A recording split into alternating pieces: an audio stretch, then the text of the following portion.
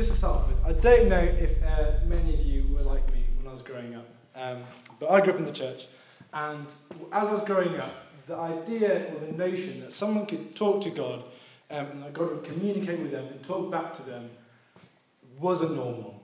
Just, didn't really, it was kind of talking to God and hearing from God was one of those privileges that the spiritual elite had, like the top dogs in Christianity, like they could hear God and they talk to God. But the rest of the Christian masses, the normal ones like us, well, you get by. And so, that's one of the things I grew up with in church. And I kind of just want to talk about why that's ridiculous. And I kind of want to challenge that thought. Regardless whether you think that or not, I want to challenge that thought. And here's why. So, I want you to have a look back there. And I want you to have a look at the parents, especially the ones with the babies and the little kids. Sorry, parents, you didn't know this was going to happen. But that's fine, you don't have to do anything. So, I just want you to have a look at them. And you can see there's a dad there with his little baby, and he's holding him, and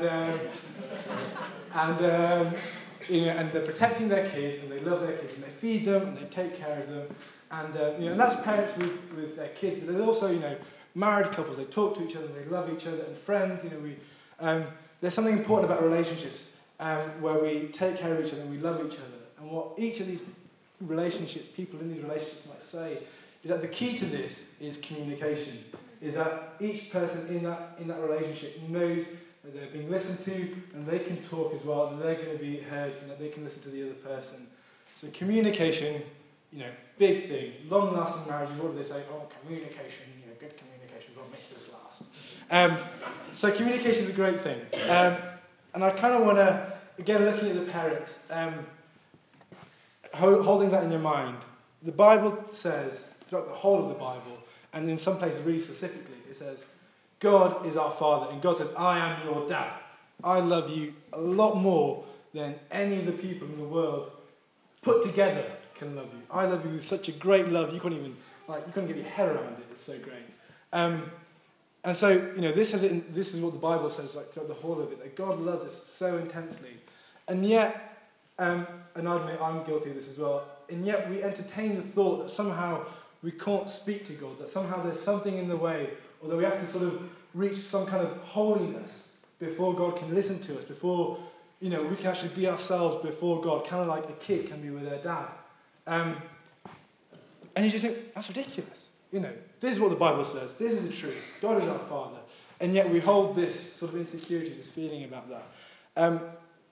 And like I said, I admit, I had these thoughts as well. I for a long time thought, actually, I couldn't speak to God. And part of the process for me was to actually ask God, help me believe what you say. Help me believe this is true, and help me do it. There's a verse in, where is it? Oh, I forgot that. Romans 12:2. It says, "Do not conform any longer to the pattern of this world, but be transformed by the renewing of your mind." And then it goes on to say about how with that we'll then be able to know what God's will is, his good, pleasing, perfect will. And we'll be able to sort of test it and know what it is. It's not there. That's fine. And so there's a process of our mindsets being changed. And that was something for me. I had to then sort of ask God to help me. Okay, this is what your word says. This is the truth. Help me believe it. So this is kind of the challenge I'm bringing to you. That God says he's our Father and he loves you. Jesus in John 10 talks about being a shepherd and how he takes care of his sheep. And in the same way parents take care of their kids, he says, essentially he says, I am the shepherd and the sheep know my voice. And when he calls them, they follow him. And when someone else calls them who they don't know, they don't follow, but they follow Jesus. And so the question for you is to have a think about perhaps where you lie, where your own thoughts are about hearing God, about God communicating with you. And just, to have a think about that. Because Jesus is talking to us and he's calling us. The question is, do you know his voice?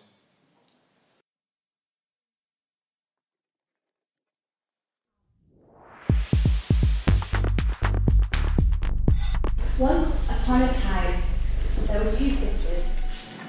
Once best of friends, they would often play together, share secrets, build snowmen together. Both girls had unique gifts and good hearts, but the elder sister was but with an unusual ability to bring winter into their lives. As they grew older, so they grew apart, and sorrow silenced the laughter they once shared. The elder sister withdrew herself, sustaining a cold and regal exterior while struggling with an inner torment. She had fears that if she stopped concealing the inner torment within her, the overpowering coldness, she wouldn't be able to contain it, and her weakness would be revealed. And so she fled to the grave. In isolation, she was free to take off the mask. This was a false freedom in which she hid herself. While her sister was suffering, the younger child, ever the persistent heroine, was pursuing her sister. And through a valiant act of love, showed her that the weakness that she was trying to hide was actually a beautiful power that she could wield. Okay. Many of you, I hope, will know this fairy tale. I chose to read it because the portrayal of inner struggle is familiar to me, and it's familiar to many of us. Because being open and honest about suffering is hard, because we do perceive it to be a weakness, but it doesn't have to be. If someone says, "How are you?" we often say, "I'm fine, I'm fine." And that's good because if in our busy 21st century lives, our time isn't wasted listening to other people's problems, then that's good. And with our English tendency to brush things under the carpet, we're able to retain that false facade, and that's also good. But what if the person you're speaking to isn't fine? What if they share with you the fact that, okay, revision's a bit hard at the moment, I'm not feeling very well, I'm struggling with work. They're digestible, small digestible issues, and that's okay. But what if they're being tested for cancer? What if they're depressed? What if they're struggling to pay bills? What do you say to that? If you're the person suffering, you might half congratulate yourself. Your smile fooled them. You said, "I'm fine," and they believed you. But then your pain sits with you inside, protected in your shell. But if we look at 2 Corinthians chapter 12, verse 10, it says, "For the sake of Christ, then, I am content with weakness, hardship, insults, hardships, persecutions, and calamities. For when I am weak, then I am strong." Paul says that through Jesus, we must not put a veil over our suffering, because that hardens our mind. But through Jesus, we can share in our suffering. So in my first year of university, I had the chance to take part in a cardboard testimony, which is just a short testimonial statement about yourself. This was mine. I hope you can read it. So people told me I must have been very brave. I must have been very brave to have shared this about myself. But it really was and still is God's strength in me that fueled my honesty. And many good things came out of that testimony. One of them being the fact that my friend rewrote his own testimony to share the fact that he too had been through an eating disorder. So we also shared in our suffering. A few months later, I was able to give another testimony in which I was able to give a more detailed account of what I'd been through. And again, I was armed with a sense that this was no longer my testimony, this was God's to give me. And I spoke, and as I finished speaking, with these eyes on me, and I was very, very anxious, and a girl walked up to me and she said, "I've been through the same thing as you, but I feel like God's telling me to tell my parents, and I don't know what to do." And she was going home that weekend, and we were able to encourage each other, and I was able to text her, and we still encourage each other now. So maybe it's not feasible for when someone says, "How are you?" and you say, oh, I've been through this terrible thing. Maybe it's not feasible to bear your heart and soul to every person you meet. But for the sake of Christ, who on that cross was seen as weak and was humiliated, but had a huge act of strength, the greatest act of strength. For the sake of Christ then, be content with weakness, with insults, with hardships, with persecution and calamities, for when you are weak, then you are strong.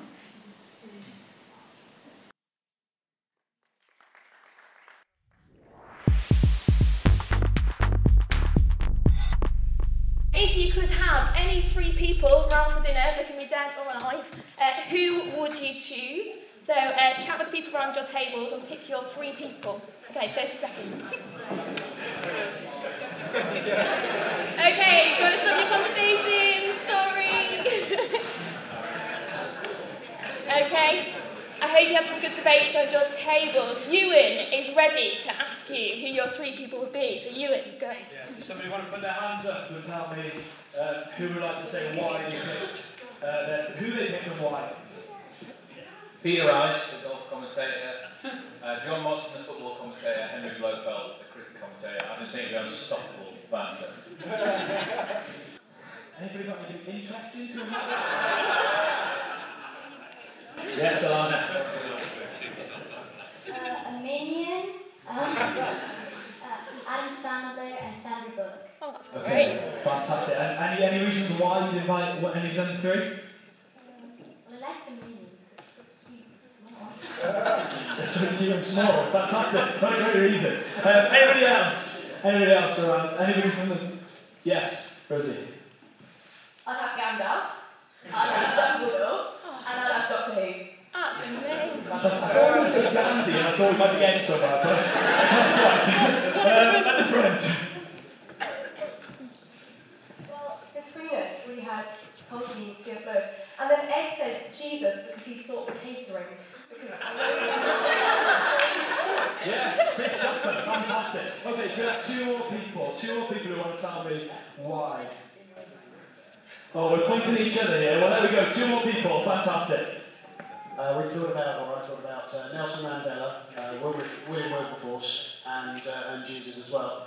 Just to think about actually how the 3 of them would interact, but also giving a Christian perspective on what Mandela was trying to achieve. Okay, have we got John Markey here? I just forgot my 3rd, so it's going to be Jesus, Genghis Khan, and John Calvin. Fantastic. Well, I think we should mix it up and have a Minion and John Calvin at a dinner party. It would be fantastic. Amazing, thank you. So I've been thinking about this a lot today, and mine would be Jesus, Bruce Willis from Die Hard, because he's amazing, and Carl Kennedy from Neighbours. I think you just have, a great time. So, we all make a choice as to who we choose to spend our free time with. We choose who we're going to meet up with, who our friends are. I wonder, who do you choose to spend your time with? Most of us, our friends, are people who we love, who they love us, who we have a great laugh with, maybe we've got lots of stuff in common with them. And I know, for me, that's who my friends are as well. However, this year I felt particularly challenged on this area of my life in who I choose to spend my time with. If we could have the Bible verse up, that'd be great. So Matthew 5 says this: if you love those who love you, what reward will you get? And not even the tax collectors doing that. And if you greet only your own people, what are you doing more than others? Do not even pagans do that? Do we just spend time with people who we love and who love us in return? Do we just spend time with people who we really enjoy the company of? I know I've been massively guilty of this, because I think it is so easy to do, because we enjoy their time. But this year, I've been going to challenge myself to invest in people who I wouldn't naturally hang out with. People who maybe it just doesn't click with for whatever reason. Maybe there's a potential for that awkward moment, or for whatever reason, I just find them difficult to be with. I've decided to do this because this Bible verse has massively challenged me, and because God's kingdom is so much greater than only spending time with people who you love and find easy to spend time with. The love that we're called to have for one another is so much greater than that. The gospel does not lead us to have a comfortable life. When we're feeling too comfortable, I think that's when we need to be challenging ourselves on our lifestyle. Why are we so comfortable? And actually, this year for me has not been comfortable. And I'm going to be honest, I've met up with some people and it's been massively awkward and I haven't enjoyed it. But I think it's really important to do, because we shouldn't just be hanging out with people because we want love, because we've got to love people as well as get stuff for ourselves. I'm not saying that we shouldn't spend time with those people who do love us, because Jesus had the disciples and he had those who he was closest to, and he did spend time with them. But I'm pretty sure that all the people Jesus hung out with weren't great banter. When I think about the woman at the well, or the tax collectors, or the lady caught in adultery, I'm not sure he had a great laugh with them, to be honest. And in particular, Jesus spent 3 years of his life with Judas, the guy that he knew was going to kill him eventually. And I'm not sure that that is living comfortably. If we just spend time with people who we love and who are easy to hang out with, what does that say to the rest of this world? If you flip that around, if we took time to show love to those people who we find difficult or hard to get on with, what does that say to the rest of the world about Christians? Jesus said in the Garden of Gethsemane that the unity that believers have, the love that believers have for one another, will show the world the love that the Father has for them.